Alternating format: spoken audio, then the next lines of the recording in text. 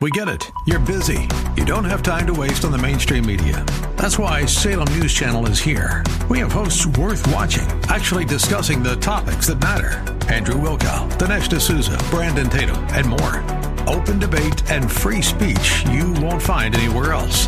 We're not like the other guys. We're Salem News Channel. Watch anytime on any screen for free 24/7 at snc.tv and on Local Now, Channel 525. The El Conservador radio show is sponsored by Border Hawk News on 9:30 a.m. The Answer. Time for the El Conservador radio show with George Rodriguez. George is a constitutional conservative who loves to expose fake news and liberals. Be a part of the show. Call 210-308-8867. And now, El Conservador, George Rodriguez. Howdy, howdy, howdy once again, my friends. George Rodriguez, El Conservador on KLUP 930 AM radio. The Answer, and welcome to the show. Welcome to the new year, 2022, the first edition of our show today, my friends. I can't imagine how quickly everything has gone by. It was just the other day we were celebrating Christmas. So anyway, welcome to our show, my friends. We've got a packed show today. We've got some very interesting folks that we've gone out and interviewed. These are just regular citizens that we solicited and went out and did some interviews with them. Among these are Miss Tanya Sue Langston, Miss Auburn Gallagher, Miss April Salazar, and Mr. Ken Mercer. They will be chatting with us and giving us their perspective of what was good and bad about 2021 and what they're hoping for in 2022. We also have Mr. Don Irvine, who is from Washington, D.C. He is the executive director of Accuracy in Media. And Don is going to be chatting with us about all of the fake news and the problems that they created, the problems that they've had in 2021, as more and more people began to realize that fake news is real. I mean, they are fake news, and they are provoking. They are trying to push a narrative. They are trying to set an agenda is what they're trying to do, and helping the Democrats, helping the liberals, definitely. So Don will be chatting about that. We also have Miss Meredith Chacon. Miss Meredith Chacon is a former DA prosecutor here in Bexar County.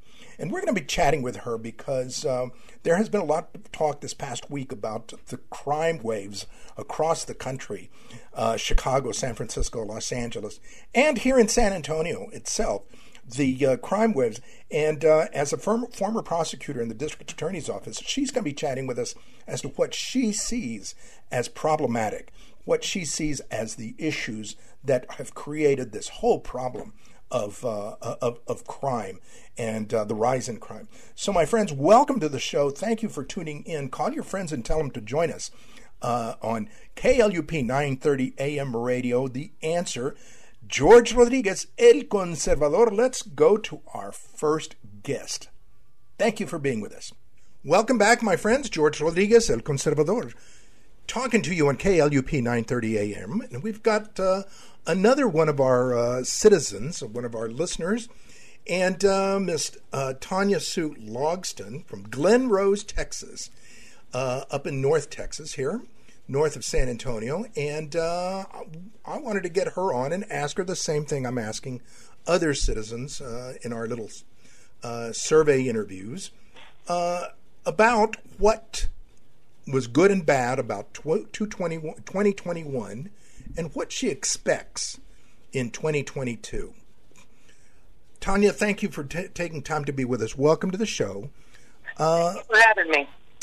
What do you anticipate? What was good and bad about 2021 as far as you're concerned? Well, since I'm more of an optimistic person, I prefer to go ahead and I like to leave things on a good note. So let's address what I feel like was bad for 2021 first. One of the most troubling things that I noticed and experienced and saw firsthand was an increase in the lack of respect. The growing number of people who became so self-absorbed that they turned on the very people who have loved and cared for them, the very people who provided them employment, the very people who they lived in the neighborhoods with. And, you know, to be honest with you, I think the majority of that stemmed from the political shenanigans that our government projected through their ungodly narrative. And that's a shame. That's an absolute shame. But then on the good side of 2021, what I saw was a growth in awareness, especially from our patriots. You know, and I think that came from the exposure of the truth and their ability to recognize and also understand the importance of knowing the truth. You know, evil has penetrated almost every aspect of the world in which we live in. But I have noticed, and I think is a good thing, you know, patriots are coming out. They're standing up, they're speaking up, and they're speaking up without fear. They're asserting themselves into all kinds of situations, adversary places. They're really trying to make a difference, you know, because I think they have decided to believe in something bigger than themselves. And they are preparing themselves, you know, as a whole, as a unified group to pretty much take our country back and you know, to coin a phrase, to make it great again. You know, I think that has probably been one of the greatest things I've seen is the exposure of the truth for 2021. And I have big hopes for 2022. Yeah, let's talk about that. Let me ask you then, what do you expect for 2022? I expect there to be more exposure, but with that exposure, I am expecting a massive amount of accountability. And that's on every level of life, every level of everything we do, from our daily living to our local government, to our state government, to our federal government. I am expecting exposure and accountability in the medical industry, exposure and accountability in the education. I am expecting and believing that we are going to start to see the accountability come forth, which until we get accountability, nothing is going to change. Until someone becomes accountable for some of this mess that has been created by men and women, we're not ever going to see a change. But I am believing that the accountability is going to be the most abundant in 2022, like we've never seen before. I couldn't agree more. I certainly have that hope and expectation. Tanya, thank you very, very much for taking time to be with us today. Anything else that you'd like to add before we let you go? Everyone needs to learn to stay strong, stand firm, and believe in something bigger than themselves. Amen. Amen. Thank you very, very much. We've been speaking with our good friend, Miss Tanya Sue Logston, from Glen Rose, Texas. Tanya, you take care and have a happy, prosperous New Year. And you as well, George, and thank you so much. Once again, my friends, George Rodriguez, El Conservador on KLUP 930 AM Radio, The Answer.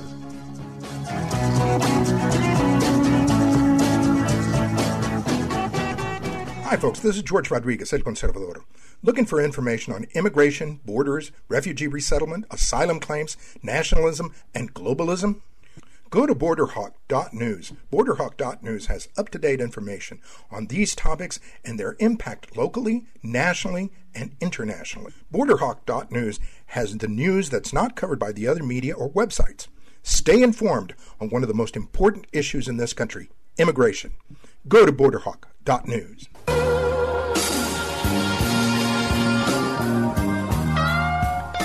Howdy, howdy, howdy once again, my friends. George Rodriguez, and we're continuing our interviews with folks across the state. We now have Miss Auburn Gallagher, who is in Leander, Texas, which is just north of San Antonio, just north of Austin, too, on the I-35 corridor.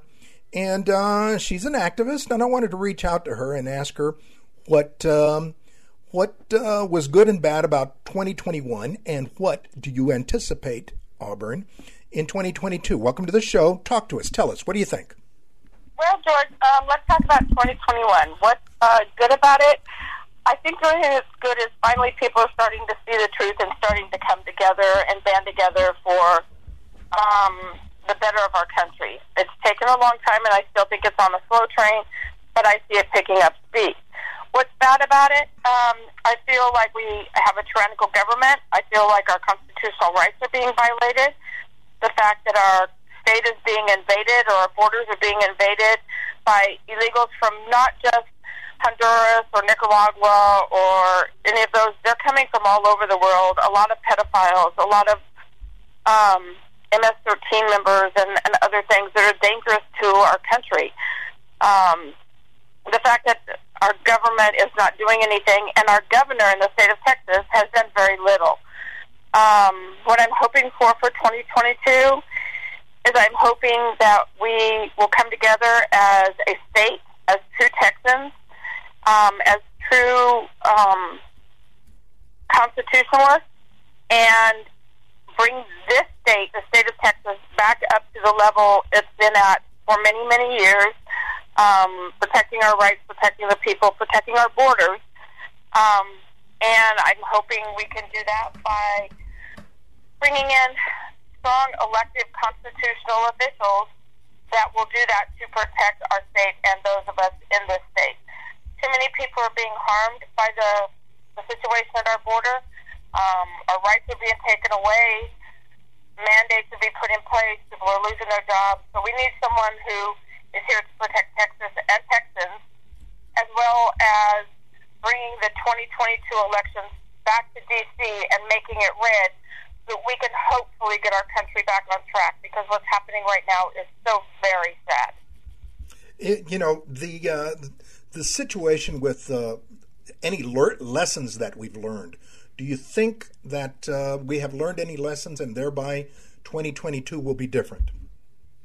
I think we have learned lessons. I think we as American people and as Texans, I think are starting to come up out of this fog we've been in for 10, 15, 20 years, right? Believing everything the doctor told us or everything the TV told us or everything our government told us without question. And now we're starting to question and think for ourselves and ask why and not agree and be able to stand up for ourselves. And I think that is the one thing that's coming out of this, and that's what's bringing us back together, is people are starting to say, wait a minute, a week ago it was this, and 2 weeks ago it was that. And I think we're starting to see a clearer line coming. It's slow, but I think it's happening.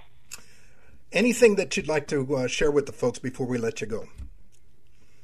I think that people really need to be aware of just how dangerous what is happening on our southern border really is. I don't think they get a clear shot of it, and I don't think they clearly understand. It's not just for Texas. It's not just for Arizona or Louisiana or New Mexico. This is for the entire United States.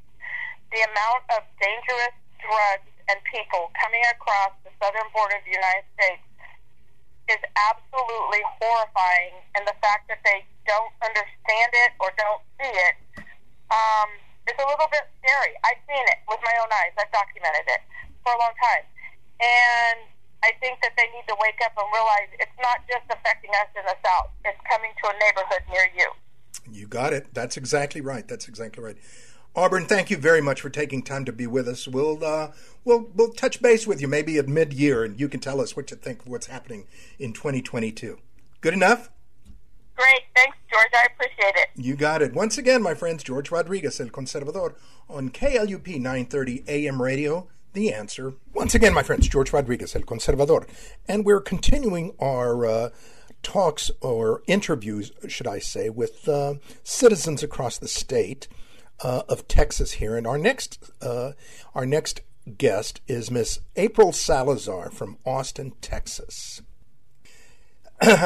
April, what, in your opinion, what has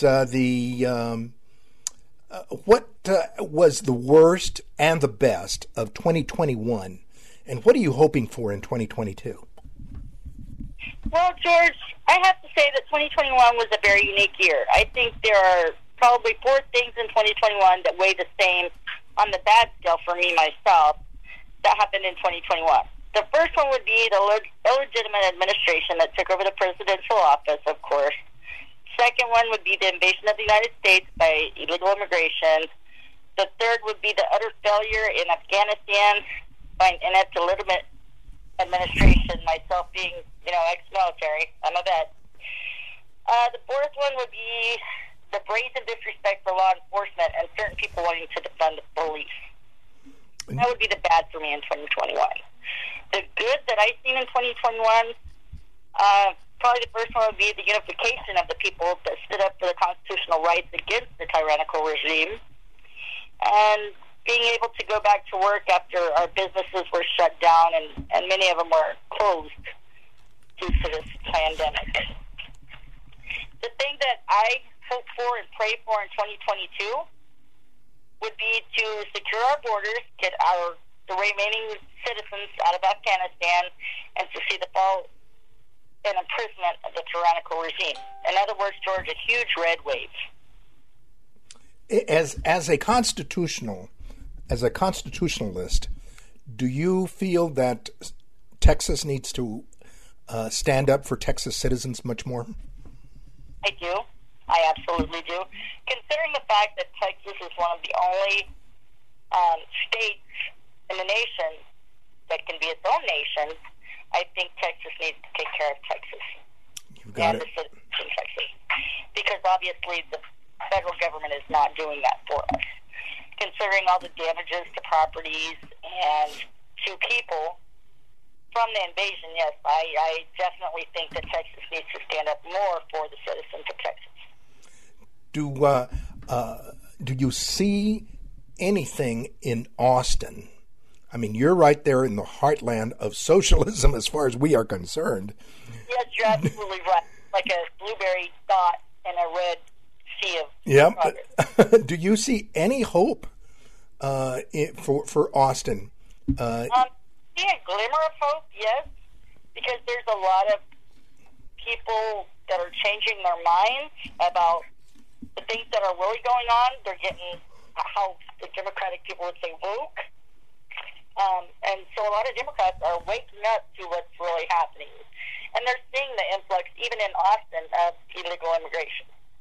Wow. Yep. And crime waves. I mean, Austin, this is the first year that Austin has had so many homicides that they've had, and it's disgusting because we have a tyrannical mayor that gutted our police department.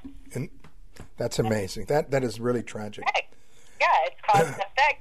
So if you take away the police, the criminal masterminds are going to go nuts, and they're going to have fun of it. That's where we're at. That's right. When you excuse and reward bad behavior, you get more of it. No doubt about it. April, thank you very, very much for taking time to be with us. We've been chatting with citizen April Salazar from Austin. April, you take care, and I hope that this is a great new year for you. You too. Have a very happy new year and many blessings to you and your family, George. Thank you very much. Thanks. Howdy, howdy, howdy. Once again, my friends, George Rodriguez, El Conservador, talking to you on KLUP 930 AM radio, The Answer. Welcome to the show, folks. We've got a good friend of mine on the radio. We've had him before, a long time ago. But we've got him, I wanted to reach out to him again, Mr. Ken Mercer. And Ken was on the Texas Board of Education, so he has seen education inside and out, public education inside out. So I wanted to reach out to him. As you know, we are doing our show, our New Year's show. I wanted to reach out to folks and talk to them about what good and bad happened in 2021, and what are we looking for in the future. Ken, thank you for taking time to be with us. Talk to us. What good and bad things did you see in 2021, and what are you hoping for in 2022? Well, again, thank you, George, and I'll probably go backwards because the bad actually resulted in good, but the bad is because of the COVID and the distance learning at home, remote learning. We saw a lot of things, and we saw the way that the far left really thinks about moms and dads. You know, the far left always has a quote that I agree with. It says that the number one correlation of success in education is parental involvement. And that's true. But they think parental involvement means that George and Ken, we serve hot dogs at halftime to parents involved, and the bad we've seen is the treatment of moms and dads who would just come and ask simple, honest questions about curriculum and textbooks, whether it be health education, sex ed, whether it be U.S. history, government economics, whether it be 1619 Project or critical race theory. Why is my son being asked to stand up in class and say what percentage white he is, and what blame does he take for the slavery of the 1860s, 160 years ago? That's the bad. That's how bad it is, and it shows us, to be honest, the things that you and I have been saying the last 20 years, George Rodriguez and Ken Mercer have been saying that the far left, the Marxist socialists, have taken over education, and they've attacked George and Ken, called us, far right or radical, but now parents are knowing that what we've been telling and warned about the last 20 years, George, is true. So that's the bad. The bad, the way they treated parents. Correct. And I can address that with the good if you're ready for that. So sure, let's do that. Well, the good is that moms and dads are, to use a phrase from the current progressive, that they've woken up.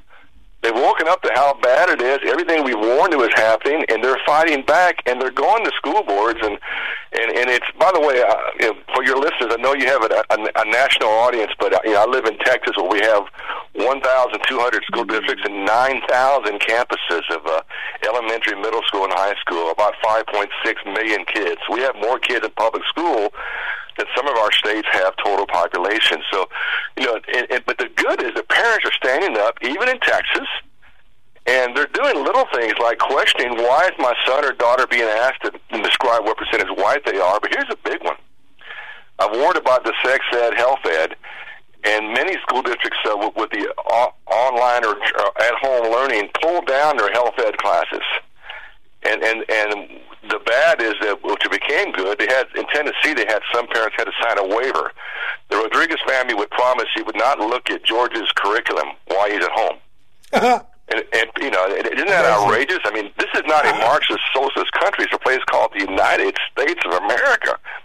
And to say parents sign a waiver, you would not look at the curriculum. And parents, and I've had people calling from Round Rock, and I shouldn't mention ISDs, complaining things like going to the school board meeting, and they're saying, you bought 8-10 copies of this book for my middle school. In fact, you bought it for all 5 or 6 middle schools. It's been assigned to my 11-year-old daughter. Let me share with you 3 or 4 passages from that book. And the parents are being arrested and removed from the school board meeting because what they're reading from the book that's required reading for their 11-year-old is improper decorum for a bunch of adults at a school board meeting. How about that, George? We've seen that across the nation, and even in a place called Texas, where parents are just reading excerpts from the books that are required reading that your tax money paid for, and the school board members, certain one, not all school boards, were upset and outraged at how dare you read that at a school board meeting.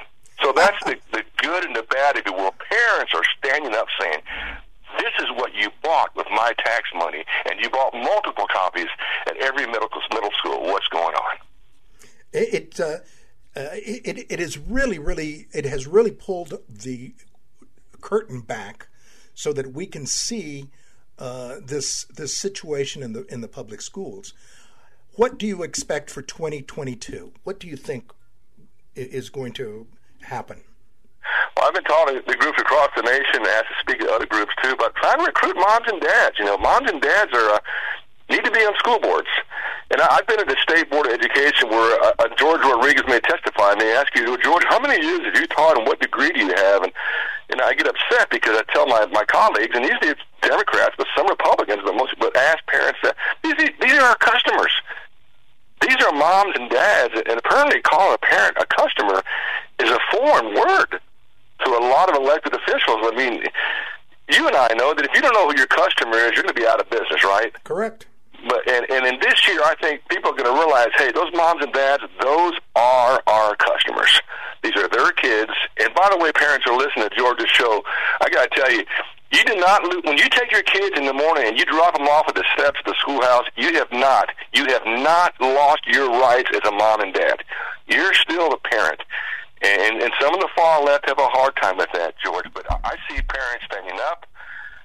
My dream is that elections will come up. I saw my friends in Colorado Springs where churches were holding forums. Where do you stand on CRT in 1619? Where do you stand on health education, sex ed, and they're holding and Colorado Springs did an excellent job of finding conservative moms and dads to replace liberals in the school boards. I hope that happens in Texas.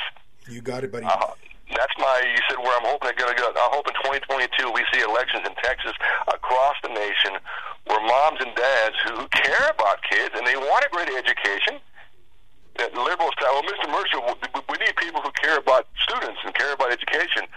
Well, you just define a parent. Yep. But they don't want parents on there, George, and that's what they don't want moms and dads on there. So the bad news, the way they've attacked parents, the good news, parents have, to use their term, have woke up and realized how bad it is, and they're fighting back. Thank God for that, George. You got it. Ken, thank you very, very much for helping us, and we've got to get you back on the show. We can talk a little bit more in depth about CTR and a few other things that are happening in our community. Thank you, sir. And I tell everybody, George and I are pretty smart guys, but we're not that smart. We cannot make this stuff up, right, George? We're smart guys, Fiction. But we're not that smart to make up what's happening. It is outrageous, but thank God for moms and dads. You got it. You have a happy New Year, my friend. God bless you, buddy. You too. Ken Mercer, my friends. George Rodriguez, El Conservador on KLUP.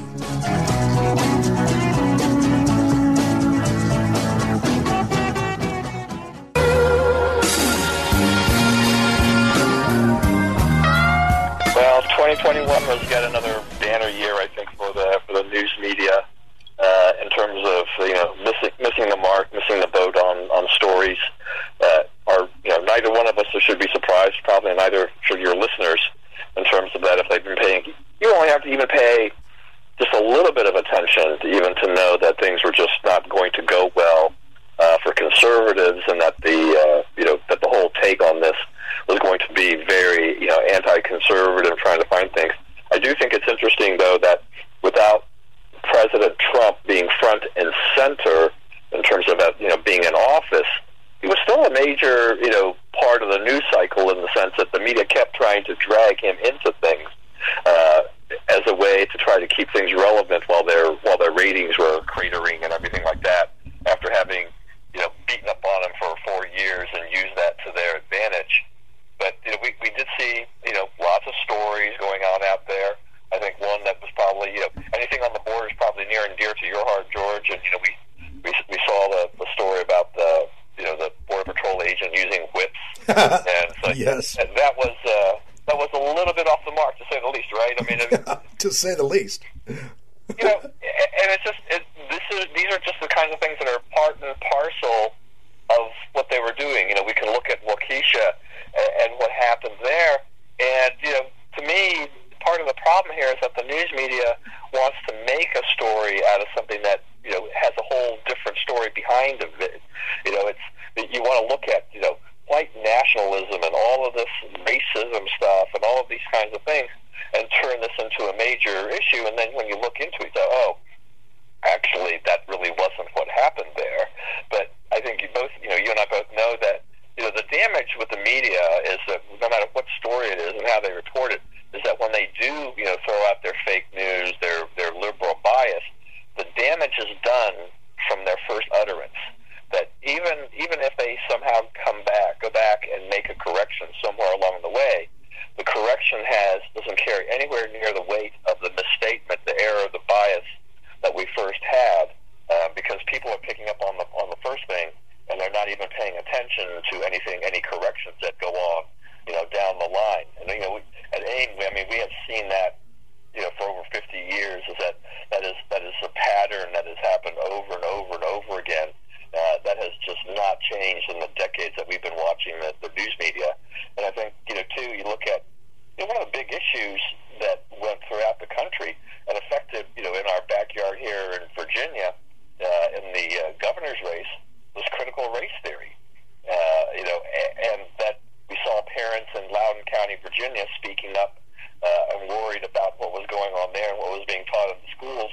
And as they stood up, the media was trying to find a way to downplay that. Lots of playing up of Nicole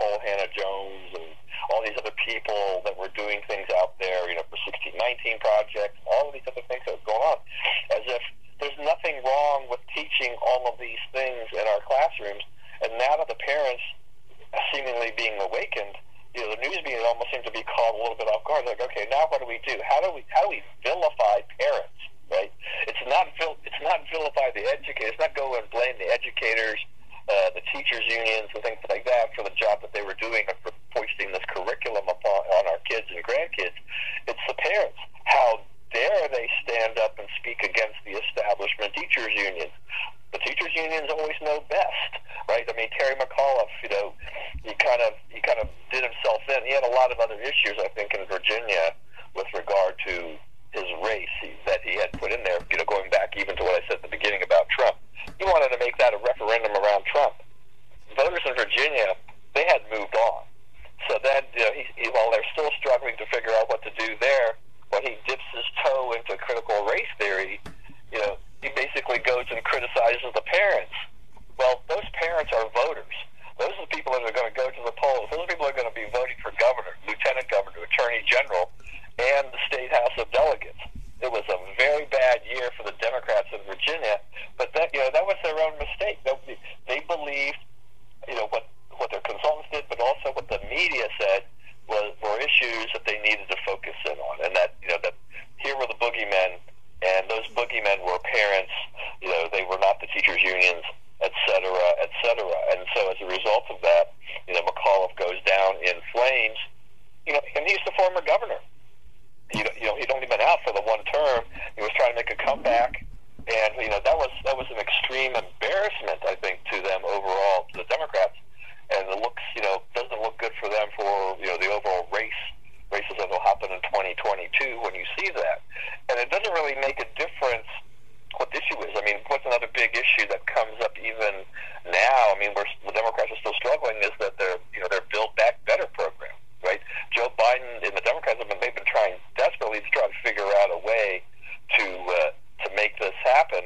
It's not going to happen this year, obviously, and questions are will it not happen next year. But the Democrats, along with their allies in the liberal media, they're trying to soften the blow.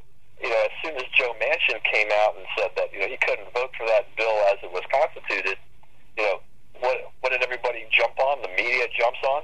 They jump on, Mitt Romney, Susan Collins, and Lisa Murkowski, figuring out, okay, if we vilify them, if we go after them and pound them, we'll get them to switch their votes. We'll get them to support, Build Back Better, and we won't need Manchin and Sinema in the end. And it's like, but what did those three senators do? They're Republican senators. They're holding the line. They're holding, on this. But the pressure from the media, the pressure from the Democrats, in order to twist and to turn these issues around, is just amazing. I cannot. You just kind of go down a list like that, one by one, and to see how badly that the media has just misstepped on all of these types of things throughout the year. And the end result is, a news organization like CNN, they're struggling. They don't really know where the heck they're going. They don't know who they want to be. They don't know what they're going to do. They had the Cuomo problem.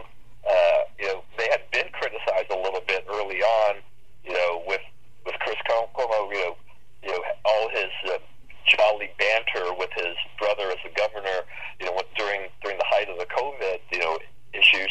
And, as it goes along, we learn out that, Chris has basically been kind of, advising his brother using the information and the connections he had in the media to try to find ways of helping his brother, who was starting to spin out of control with all the sexual harassment allegations and just the total mismanagement that Cuomo did in New York with the nursing homes, causing all those needless deaths, during COVID and things like this.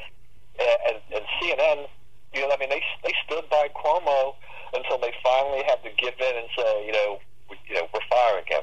We're going to take a stand and fire him. But it looked pretty weak. I don't know about you, George, but I thought that looked like a pretty weak way of doing it. If they were really going to look like they had some honor or some integrity or whatever, that would have happened months and months ago. It would not have happened when it happened after just finally all the pressure and all the evidence was pouring out, showing that that Cuomo was trying to help his brother and save his brother from getting thrown out of office. Yeah. Which But how disgraceful is that to have the New York governor, a Democrat from the Cuomo dynasty, leave office before his term is over? Yeah, I mean, so much for independent and fair reporting, for which this liberal media has tried to take a stand on. Say, we're here, we're just reporting the news. Well, we know that you've crossed that border, a long time ago. That there's an agenda. They're following that agenda. They were Trump, the media did a big number on him and really convinced the American public that Trump was not the guy that should be leading the country going forward. And here we are after 11 months of Joe Biden, and things have certainly gone right into to a hole here with a lot of issues where Biden has not been able to solve things. And what does he have to hold up, as anything good? The media scrambles. The media is desperately scrambling to try to find a way, to paint a positive picture of the Biden administration. But that's pretty rough. It's pretty hard for them to do that when there's really nothing to go out there and say that Joe Biden has really done this, is really changing the country, making the country better. They get an infrastructure bill passed, but we know that that's a lot of money spent, not necessarily going in the right places. And I'm always going to be dubious every time the government passes these huge bills that the money's going to wind up where it's supposed to be going. And with Build Back Better, I think Joe Manchin at least is trying to take a stand and say, look, what do we need to do this at this point in time? I mean, the country's already spiraling, with inflation that we haven't seen since we were a whole lot younger, George. Yep, that's right. And this is something where my kids, they've never seen this. I know a lot of younger people are like, they're absolutely shocked about how fast prices are rising. You and I have both lived through inflationary periods. We're kind of used to, what to expect. But this has got to be, you have to pin the blame squarely on the Biden administration and the media for doing a terrible job here of trying to explain this to American people. They're going, it's just temporary. It's going to work itself out. Mm-hmm. Biden goes out there and says he's going to fix the supply chain by keeping the ports open 24/7. But where's the reporting about that's actually not really going to solve anything, because staying open 24/7 doesn't mean that you're going to find the workers, the truckers, the people that you need to actually offload the containers and get the products out of the port onto store shelves and things like that. It's just the cluelessness of the Biden administration. But for the most part, the media has just turned a blind eye. I think they're just trying to scramble and figure out how in the heck do we salvage this administration? How do we help Kamala Harris? She's supposed to be the president in waiting, in essence, and she has just flamed out very badly. Yeah. So how do they deal with all of that? It's a real problem for the media. It's a real problem. Well, I mean, I always want to be hopeful. I mean, I think that's always I don't want to paint a very bleak picture, but I mean, the media is the media. They have, from AIM's standpoint, we know a 50-plus year history of how they have behaved. Even when they say one thing, they wind up doing the other. What we need is some honesty and integrity among the media. That I don't see them getting anytime soon. It's not like they're going to get religion about actually covering the administration and covering the news the way they should. But there's always a glimmer of hope somewhere along the line. Somebody will stand up and do something. And with the president's agenda kind of mired in the muck at this point in time, maybe it will lead some of the people in the media to say, okay, I mean, they are writing some stories about the potential disaster looming in November for the House of Representatives, where Democrats could get really slaughtered. But they're not doing it. They're doing it with trepidation and hoping that those predictions don't come true. But every day we go through this, the map just gets worse and worse for the Democrats. And so they don't have Biden to use. I mean, the media, the Democrats, Biden is not an asset to them. He and Harris are a liability to them on the campaign trail. So, for Republicans and conservatives, I mean, I think 2022 will wind up, by the time we get to this point next year, we'll have a very different look in the House and the Senate. And then I think that gives us a chance, probably more toward 2023 than 2022 in terms of, I'm probably more optimistic about that point. You got it, buddy. We've been talking, my friends, and we got to get you back on to give us more insight, since you're right there in Washington, to give us more insight about the media and its behavior. But we've been talking with our good friend, Mr. Don Irvine, who is Executive Director of Accuracy in Media, a watchdog organization for the media in D.C. And Don, tell the folks where they can follow you and how they can support your organization. Yeah, they can go to AIM.org. That's the easiest way. That's where our articles and everything like that. They can sign up for the daily, or however often the email is going out these days. The email list there. They can go follow us on Twitter, Instagram, all the Facebook, all the social media sites. We have a presence all there. So it's we're very easy to find. You got it. Thank you very, very much, John, for coming on our show once again, my friends. George Rodriguez, El Conservador, on KLUP 930 AM radio, The Answer.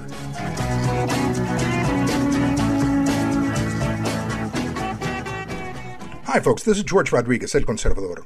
Looking for information on immigration, borders, refugee resettlement, asylum claims, nationalism, and globalism? Go to BorderHawk.news. BorderHawk.news has up-to-date information on these topics and their impact locally, nationally, and internationally. BorderHawk.news has the news that's not covered by the other media or websites. Stay informed on one of the most important issues in this country, immigration. Go to BorderHawk.news. Howdy, howdy, howdy. Once again, my friends, George Rodriguez, El Conservador, talking to you on KLUP 930 AM radio here in San Antonio. And we've got a new guest with us, Miss Meredith Chacon, who is a former prosecutor here in Bexar County, former district attorney prosecutor, has a lot of knowledge and information, her background in the legal system. She's also a partner at Chacon, Campbell, and Alexander here in San Antonio. I wanted to get her on because we've been speaking a lot with folks regarding the issue of the crime wave that we are seeing not only across the country but here in San Antonio. And Meredith, welcome to the show. Thank you for taking time to be with us. Let's talk about it from your perspective. What do you see happening with us? As a society, as here in Bexar County, with the shootings, the crime, the violence that's been going on? Well, it's interesting that you ask, George, and thank you for having me on. I think that we are seeing an increase in what I like to think of as lawlessness, if you will, and I think it can be directly correlated to progressive or liberal policies that have been put into place by the current DA's office that pick and choose which laws to enforce, and then they're inept at enforcing them once it goes to the courthouse. So I think that just allows people to have this atmosphere of they can get away with it, and so we're seeing crime on the rise. Now we've seen a lot with regards to decriminalization.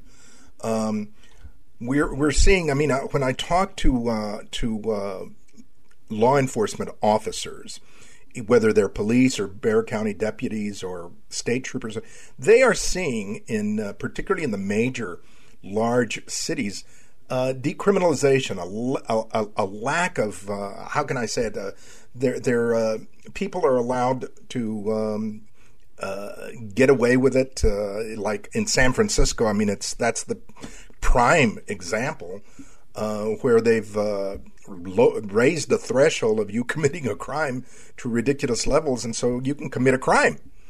Certainly, and it's funny that you mentioned San Francisco because the current DA has mentioned in speeches that he's given that that's one of the offices that he seeks to emulate, which is frightening to those of us who, I'm a downtown business owner, my firm is downtown, and we are seeing the great effects of these policies of just not prosecuting and what they're having on our community downtown as well as in the outlying areas of San Antonio and Bexar County.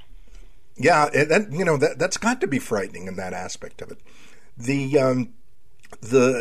I have heard that people say that when you reward bad behavior, you get more of it. Do you think that's the case? Well, I do. I think that it kind of happens in two ways. Law enforcement feels neutered, feels like they are no longer empowered to enforce a law that is still, by the way, legitimate law. And so if they know that they are going to be turned away when they take people downtown who've committed crimes, then they no longer take them down to be processed. And so those people, as a byproduct of that, also realize that they can get away with whatever they want because law enforcement feels like they cannot get anywhere with it. And so the cycle continues, and we find that people are becoming more and more aggressive, more and more emboldened, and that crime is going up.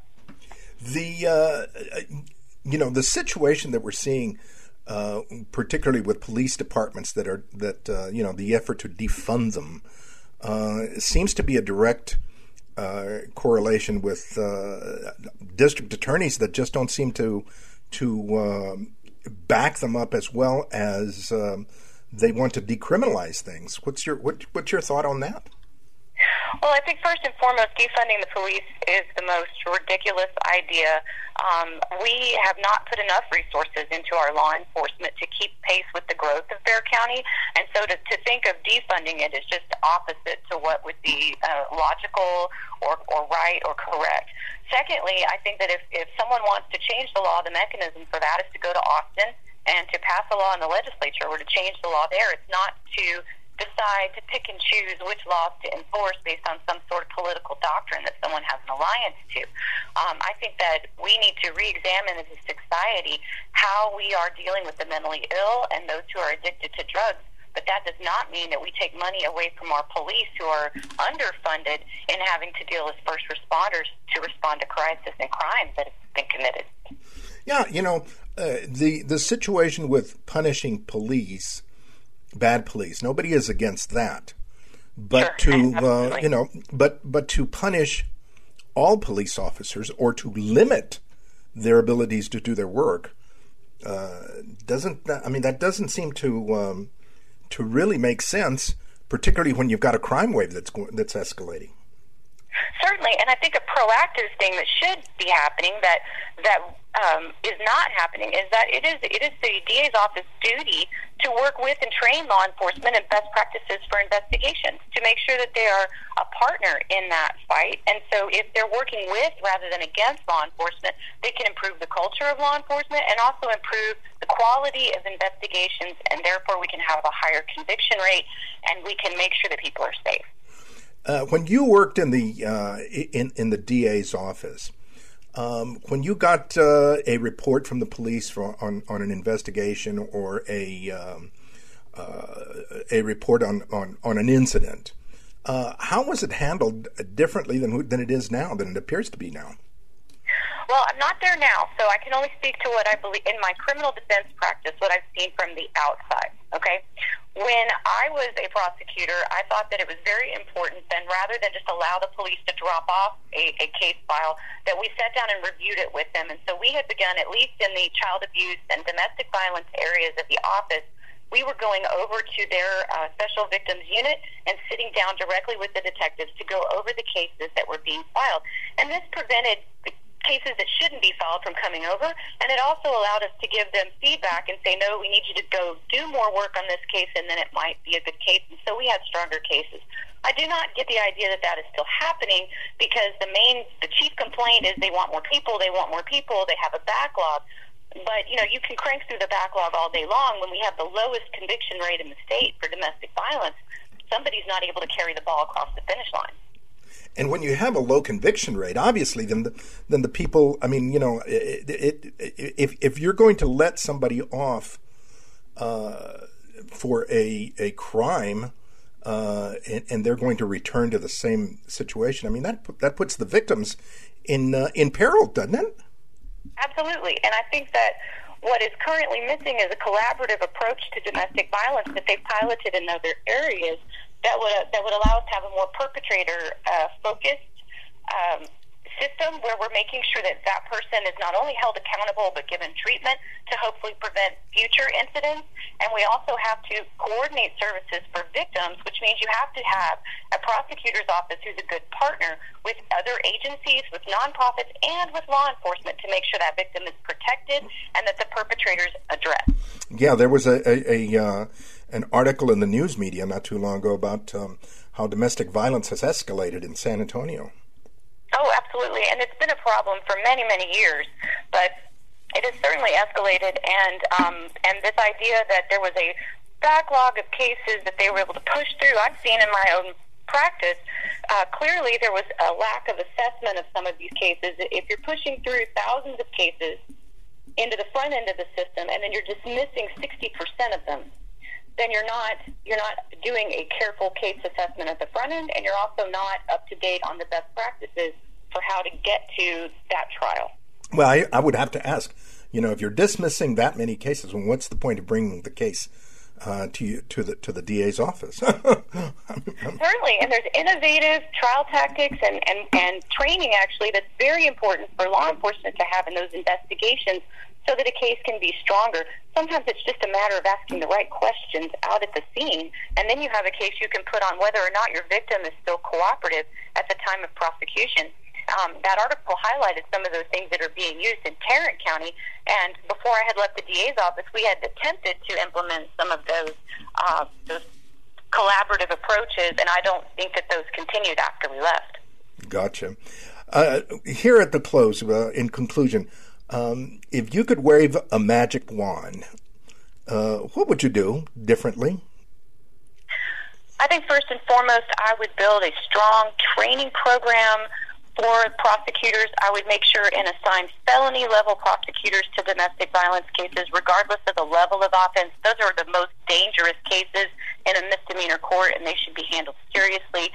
And I would make sure that we were working hand in glove with law enforcement to make sure that the strongest investigations possible were coming into the office so that we could take an upstream approach to it and do our best from the very beginning of the case until we're able to secure safety for the victims.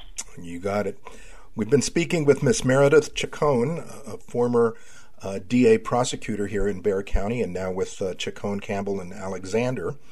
Meredith, thank you very, very much for taking time to be with us and for shedding a little bit of light on our judicial system here locally. Thank you, George. I'd love to talk to you again sometime. We will get you back on, definitely. I don't think this issue of the crime wave and that is going on in the city as well as across the country is going to go away. I don't either. I sure appreciate the time. You got it. Once again, my friends, George Rodriguez, El Conservador, on KLUP 930 AM radio, The Answer.